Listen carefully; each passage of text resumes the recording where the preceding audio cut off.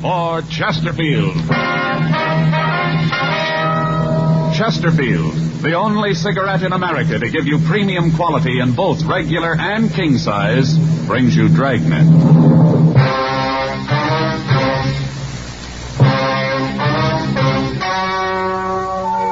Ladies and gentlemen, the story you are about to hear is true. The names have been changed to protect the innocent.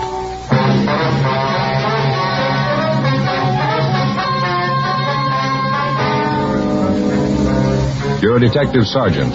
You're assigned to homicide detail. You get a call that the body of a man has been found in an alley. He has been strangled with his own necktie.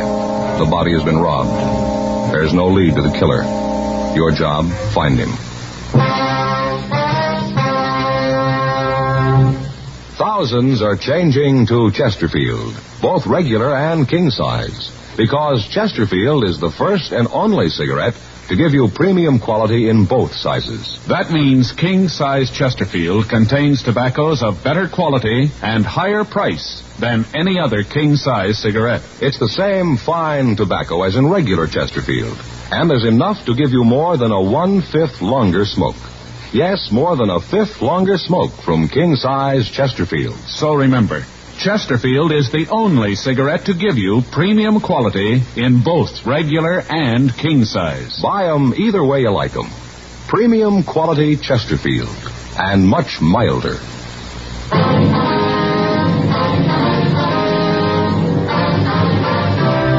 Dragnet, the documented drama of an actual crime. For the next 30 minutes, in cooperation with the Los Angeles Police Department, you will travel step by step on the side of the law through an actual case transcribed from official police files. From beginning to end, from crime to punishment, Dragnet is the story of your police force in action. It was Sunday, February 10th. It was cold in Los Angeles. We were working a day watch out of Homicide. My partner's Frank Smith. The boss is Thad Brown, chief of detectives. My name's Friday.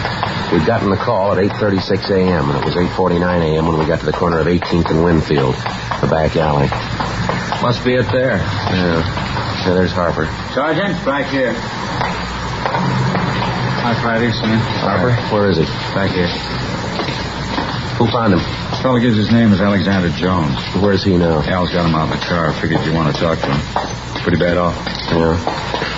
Must have had himself a real time last night. He's seeing things this morning. We picked him up just coming out of the alley. Stopped to talk to him. It looked like he was having a real rough time. Jones, huh? Yeah, probably not his real name. I've seen him around here before. Here's the body. Yeah. Strangled. Yeah, ambulance is here. Here's the slip. He was DOA. Yeah. See how the tie is pulled up out of the shirt? Looks like he was robbed. Pockets all turned inside out. You want to call the crime lab, Frank? Yeah. Found a couple of footprints over here in the gutter. Heel indentation looks pretty good. Yeah. Put this box over them. I don't know if they'll mean anything. Thought I'd better keep them for you, though. Mm-hmm. Looks like the body was dragged back here, down at marks in the dirt. Yeah. How about the neighborhood, Harper? Anybody around here see anything? Well, I don't know. There wasn't anybody on the streets when we picked up this Jones guy. Haven't had a chance to canvass the area. Didn't want to leave here, you know. Yeah. Well, we better call the office head and send out a couple of men. Call Lee. He'll be right out. Got him at home. He's sound asleep. Said he'd call the lab and have Alan bring the stuff out, and Lee'd come right here. How about the coroner? He's on his way. Well, I want to call the office, Frank, and get some help checking the stores around, see if anybody heard anything. I used the phone in the cigar store on the corner. Guy on there said he opened up about 7:15. Said he didn't know anything about it. Store's back door is right there. See the one with the cigar posters on it?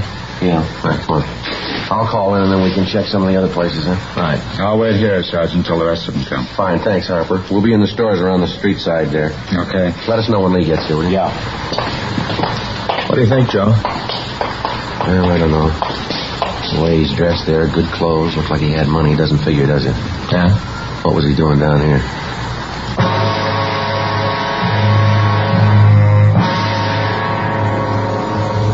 9:12 a.m. I called the office, and 2 teams of men were sent out to help us canvass the area. Frank and I checked with the owner of a liquor store who was getting ready to open for business. He told us that he'd come in early that morning to clean up his store and that he'd taken a load of trash out into the alley at about 8:25 a.m. But at that time, he hadn't seen the body. He went on to say, however, that it was possible that it might have been there, and he just didn't notice it. 9:26 a.m. Sergeant J. Allen and Lieutenant Lee Jones from the crime lab arrived and began collecting the physical evidence. The body and the surrounding area were photographed. Photographs were taken of the footprints that Officer Harper had found. They were compared with the shoes worn by the victim, but they didn't match. The coroner went through the dead man's pockets but found nothing. Everything had been removed, all his personal effects, if any. The crew from the crime lab went through the alley and found a wallet behind the garbage cans at the rear of the liquor store. There was no money in it, but other papers hadn't been disturbed. Driver's license, social security card, and several business cards in the wallet bore the name of Arthur McKinley. The description on the license matched that of the victim. Comparison of the thumbprint on the driver's license with those taken from the body matched. McKinley's home address was listed as 9722 Willetta Street in Hollywood. The coroner removed the body. 10:52 a.m., Frank and I talked to Alex Jones, the man who had been in the alley where the body had been found. We had him take everything out of his pockets. I don't know what you're talking about. I didn't kill anybody. We didn't say you did. All we want to know is what were you doing in that alley? I went there to get away. From what? People. They're no good. None of them no good. You got a job? Yeah, I work. What do you do? Wash dishes sometimes. Pearl diver? No, sir. I'm no pearl diver. I'm a bartender. I don't feel so good. You got anything to drink around here? You know better than that, don't you? I didn't mean booze. Something cold. Feels like somebody's closed a valve in my head. Feels like it's going to blow apart. There's something, anything, as long as it's cold. How about a Coke? Yeah, be fine. I'll get it for you. Want one, Joe? No, thanks. Mind if I go with you? Kind of stuffy in here. All right, come on, we'll all walk down. You ever been arrested, Alex? Yeah, a couple of times. Picked me up for being drunk. What's your real name, Alex? Stafford. Alex Stafford, that's the truth. Where are you from? Kansas. Mm-hmm. What are you doing out here? Figured that when I got out of the service, I'd come out here and go to work. Yeah? I got out here, spent a couple of days looking for a job, had my muster and out pay about $400. Figured I didn't have to go to work right away. All right, just a second.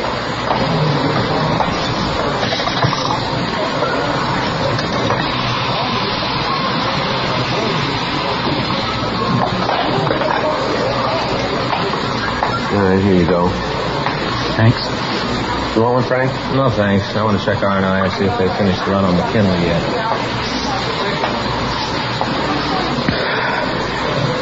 Sure cold. Tastes good. Feel better. That's fine. All right, let's go. Frank, see you back at the interrogation room. Okay, Joe. Want to stop at the office, give the coroner's office a call? Yeah. Like I was telling you, I figured that I didn't have to come up with a job right away, so I started to see the town. You know, try to find a place to work where I could maybe do some good. What? Where I could do some good. Where the tips would be good, you know, nice people. Mm-hmm. Well, I went around to the bars, talked to the bartenders, checking around. Each of the places I'd have a drink, you know, just to be sociable. Yeah. It wasn't long before my dough was gone. I was flat broke, kicked out of my room. I can't blame the landlady. She carried me for a couple of months. Finally said I had to go. Go ahead. What do you mean when you said that you were running away from people? I got a job yesterday, washing dishes in a restaurant down on Spring. I worked like a dog. When I left last night, they paid me. I guess the boss knew I didn't have any money, no place to sleep. I started to find a bed. And then I got to thinking that a drink might make me sleep better. So I stopped at a bar and had a couple more. I guess I fell asleep. Yeah. And anyway, I went into the alley, that one where you found the dead man, and I sat down and I went to sleep again. When I woke up, I was walking out when a cop in the car stopped me. Mm-hmm. Look, I didn't know the man was in there. Honest, I didn't. Now, you gotta believe me, because somebody's gotta believe me. I didn't know he was there. Anything? Not on McKinley. Found Alex record. Yeah. Like you said, a couple of drunk arrests, that's all. I told you. Didn't I tell you that, huh? I got nothing to hide. I didn't even know the man was there. All right, take it easy. Anything from the coroner? Yeah, Joe, I called. Fixes the time of death at about 11:30 last night. Body hasn't been posted yet. All right. You prove where you were at 11:30 last night, can you, Alex? I don't know. I was someplace. Yeah, we know that, but where? Well, I got a thing. 11:30. I was still working. I was washing dishes in the place over on Spring. You can prove that, can you? Yeah, sure. The boss, he'll tell you. He saw me. I didn't leave until 12. That's when I left the place. 12 o'clock, he'll tell you. 12 midnight. All right, Alex. Can I go now? Well, we got to put in a call first. Maybe it might be better if we held you over a little while. Why? I haven't done anything. Well, it's against the law to be drunk on the streets. You know that, Alex. Yeah, I guess I do. You're going to put me in jail, huh? No, we're going to have to book you. The judge will decide where you're going to go. Probably be the county work farm. Yeah. Well, it's probably better that way. Give me a chance to get off that booze. Well, I had it this time. Seeing those things. Just one thing, Sergeant? Yeah? I want to make sure you understand that you really believe me. What's that, Alex? Well, I'm not a dishwasher. I'm a bartender.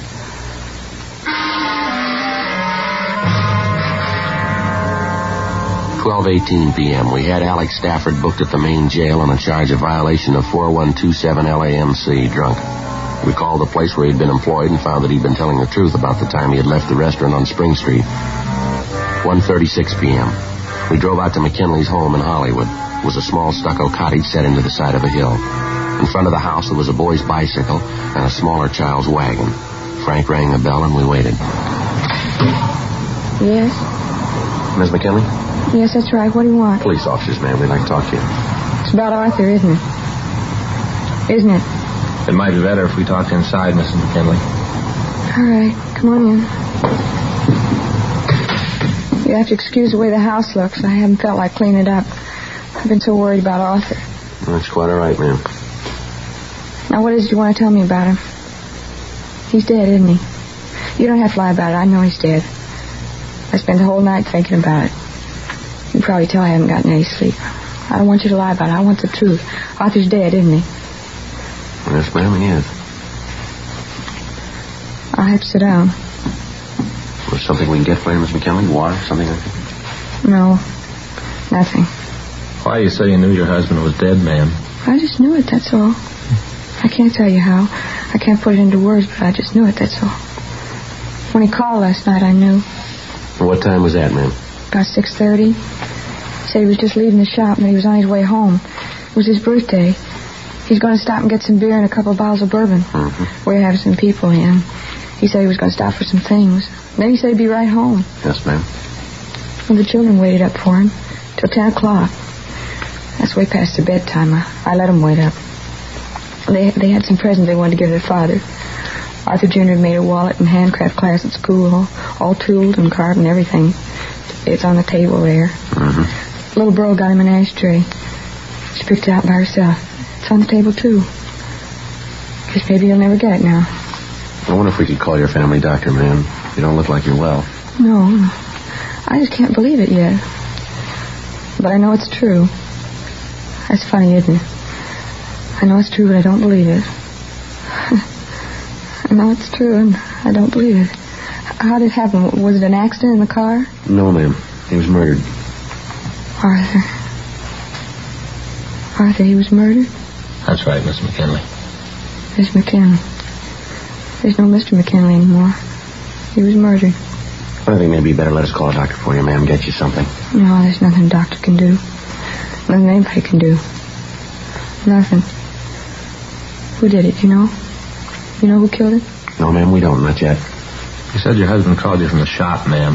What shop would that be? It's the florist shop. Our shop. We owned it. He called me from there about 6:30 and said he'd be home. That he was going to stop for some things and then he'd be home. But he wasn't. I knew it. I knew it all night. I thought of what I'd say, what I'd do, how I'd feel, but now none of it fits. None of it seems to matter. Nothing matters much. Nothing. He said he was coming right home. Who's your family doctor, ma'am? What'd you say? Your family doctor, ma'am. Who is he? Dr. Simpkins in Hollywood.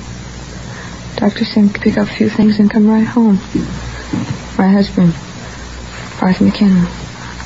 You know that, do you? Ma'am? There is no Mr. McKinley anymore, is there?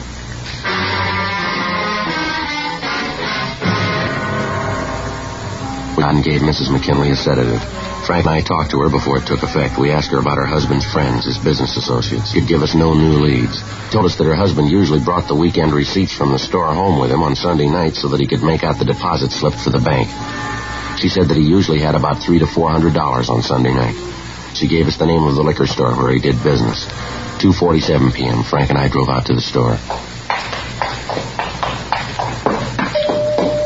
Gentlemen, what can I do for you? Mr. Kennedy? Good night. Police officer, Mr. Kennedy. I'd like to ask you a couple of questions. Sure, anything to help the police. Nothing that I've done, is it? No, sir. It's about Arthur McKinley. You get home last night? Wife called, seemed pretty upset. Nothing wrong, is there? Was Mr. McKinley in here last night, sir? Yeah, he was. Let's see, I guess it's about 6:45. Come in, got a case of beer, a couple of bottles of bourbon. Uh-huh. Was there anybody with him when he came in? No, there wasn't. Did he seem all right to you when he was here? What do you mean? Well, was he in good spirits? Did he act like anything was wrong? No, of course that don't mean anything. Sir? Well, even if there was anything wrong with Arthur, you'd never know it. Always laughing, always had a joke. He had a great one last night, real funny. Yeah? He told the one about the two musicians that were walking down the railroad track, and one of them said to the other, "Boy, this is the longest stairway I ever been down." Well, yes, sir. And then the other musician said, "I don't mind that, but these low banisters are killing me." Low banisters. Say, what's this all about anyway? Something happened to Arthur? He's been murdered, Mr. Kennedy. Arthur? Arthur McKinley? You sure? Yes, sir. Well, sure. How about that? Only last night I saw him laughing away. He was killed. You know who did it? No, sir, not yet. How about that? Bet his wife's pretty upset. Do you know anyone who might want to kill him? No, not Arthur. Anybody in the neighborhood he had quarrels with? Any disagreements? No, not I can think of. Well, has there been anybody new, anybody you don't know hanging around the neighborhood lately? Anybody who could have known about McKinley's carrying that money around with him? Well, let me think. Yeah, come to think about it, there is a fella. Seen him around the last couple of days. Matter of fact, I saw him last night when I helped Arthur carry the beer out to the car. Sure, that's where I saw him. Sir? He was in the car with Arthur.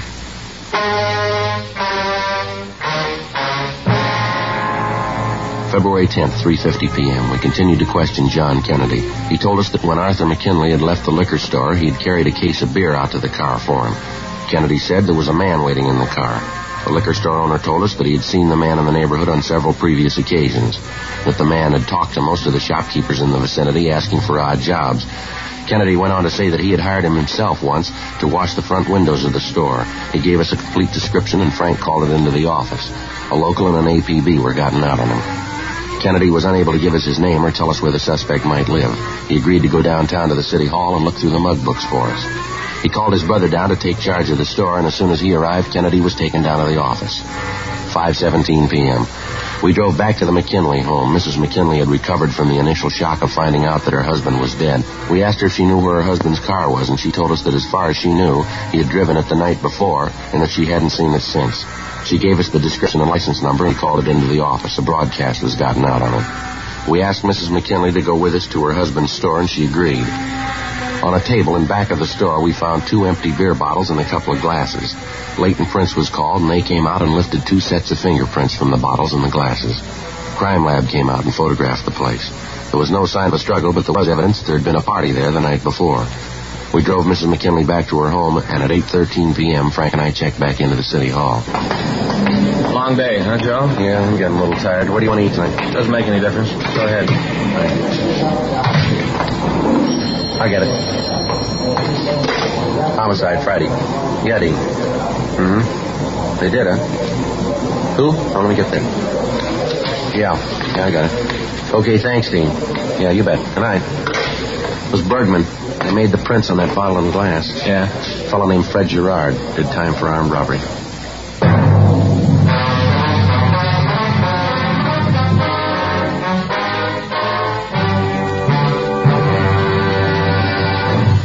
You are listening to Dragnet, the authentic story of your police force in action. We like to give you the facts about Chesterfield so you can be your own judge. Chesterfield is the first and only cigarette to give you premium quality in both regular and king size. Chesterfield is the first and only cigarette to tell you what it's made of. The world's best tobaccos, kept tasty and fresh by pure and costly moistening agents. The best that money can buy. And Chesterfield cigarette paper is of the highest purity. Now, Chesterfield is the first and only cigarette to present scientific evidence on the effects of smoking. A medical specialist making regular monthly examinations of a group of people from various walks of life. 45% of this group have smoked Chesterfields for an average of 10 years. He reports he observed no adverse effects on the nose, throatnesses of the group from smoking Chesterfield. Either way you like them, regular or king size, you'll find premium quality Chesterfields much milder.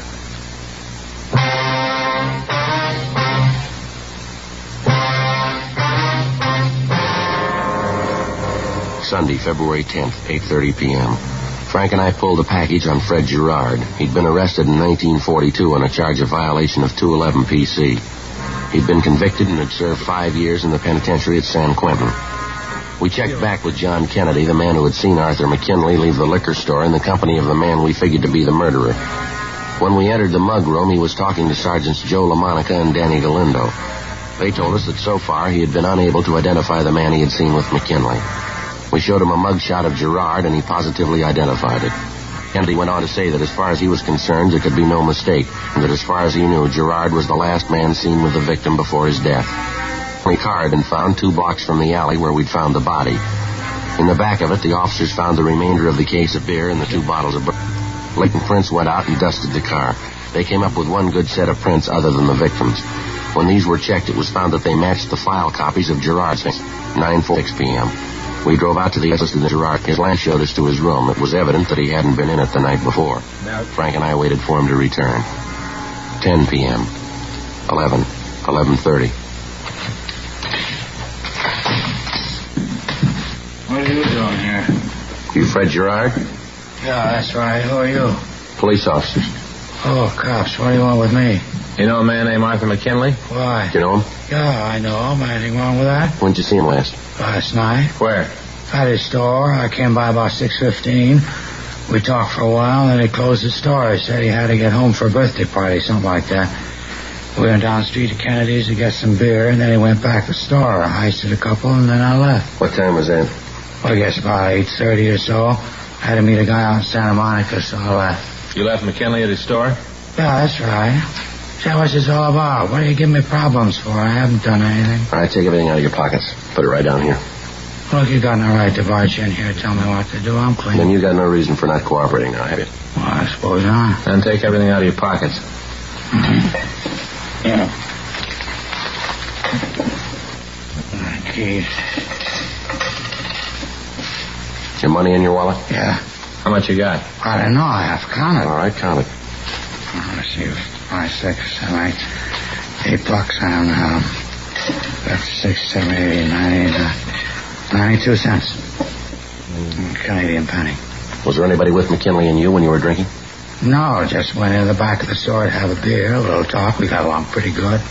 He used to hire me once in a while, clean up the store, sweep out, things like that. Mm-hmm. Yeah.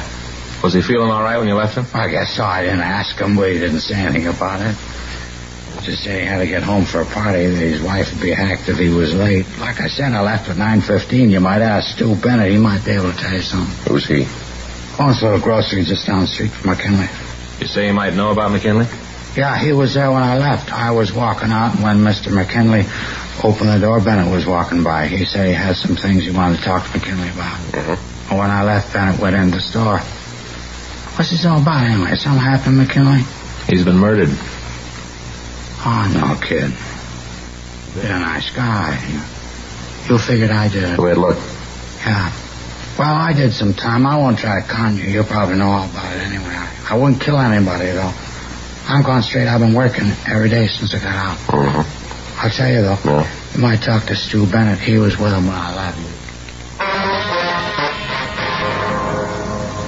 Fred Gerard gave us a complete description of Bennett. We called the name into R&I, but he had no record. We checked Bennett's door and found a card in front door that gave his home address. Frank and I drove out to his house. He lived in a new apartment development in the southwest section of town. Monday morning, 12:47 a.m. We rang the bell to his apartment. He's probably asleep. Yeah. Want to try it again? No. Who is it? Like to talk to you. Just a minute. Yeah? Police officers. I'm Frank Smith. This is my partner, Joe Friday. How do you do? Want to come in? All right. Well, what is it you wanted to talk to me about? You know a man named Arthur McKinley? Do you? I knew you'd find out. I knew it right after it happened. Knew it right away. All right, you want to get dressed? Yeah, all right. I came home last night after it happened. I thought about it. I thought and thought. I wanted to go and tell you about it. I knew that I'd done a terrible thing. Killed Arthur. Killed another human being. You got to understand one thing, Mr. Friday. What's that? It's important to me. I'm not a vicious man. Why'd you kill him? Well, I stopped last night to talk to him about all of us getting together as sort of a pool. Hiring Fred to sort of take care of all the stores. That's what I went to see him about. I thought it'd be nice to have someone to take care of the stores, wash the windows, sweep up, and we'd all chip in and pay him. Sort of a pool, like I said. Yeah. We talked. Arthur wasn't too much in favor of the idea. Said he'd been thinking about giving Fred a regular job in the flower shop. Said things were real good with him. Thought he'd take on an assistant. Things were going real fine for him. All right. You better get dressed. We'll go downtown. After I killed him, I took him out of the store, put him in an alley. Yeah? Now, I wanted to come and tell you about it. I went down to City Hall. I walked up the stairs on Spring Street. You know the big ones? Yeah. I was going to give myself up. I wanted to tell you about it. And then when I got there, the doors were closed. The sign said to use the Main Street entrance. I sat down on the stairs. Sat there for a long time. I thought about telling somebody about what I'd done. And then I walked around by the police department. On the walk, it goes around. I looked into the window and saw the detectives. I wanted to go right in and tell them about it. All right. Come on. Get your clothes on. Let's go. I should prove it to you. What's that? I'm not a vicious...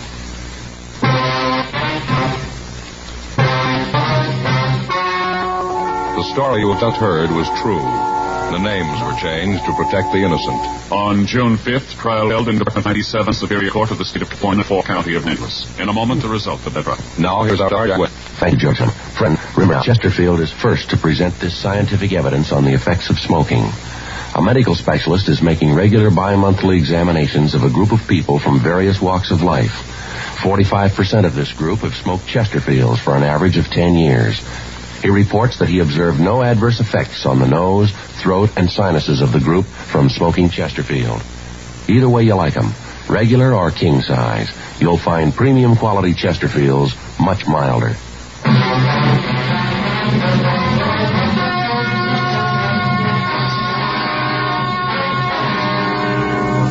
Stuart Carlisle Bennett was tried and found guilty of murder in the first degree. He is now serving his term in the state penitentiary, San Quentin, California.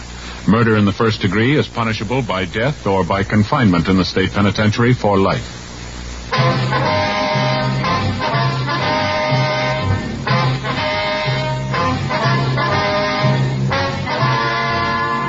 You have just heard Dragnet, a series of authentic cases from official files. Technical advice comes from the Office of Chief of Police W.H. Parker, Los Angeles Police Department. Technical advisors, Captain Jack Donahoe, Sergeant Marty Wynn, Sergeant Vance Frazier. Heard tonight were Ben Alexander, Eddie Firestone, Carolyn Jones, Herb Vigran.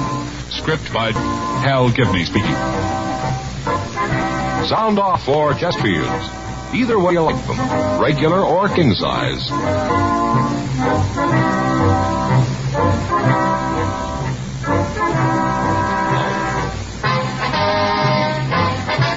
Tonight, more adventure with Barry Craig, confidential investigator, on NBC.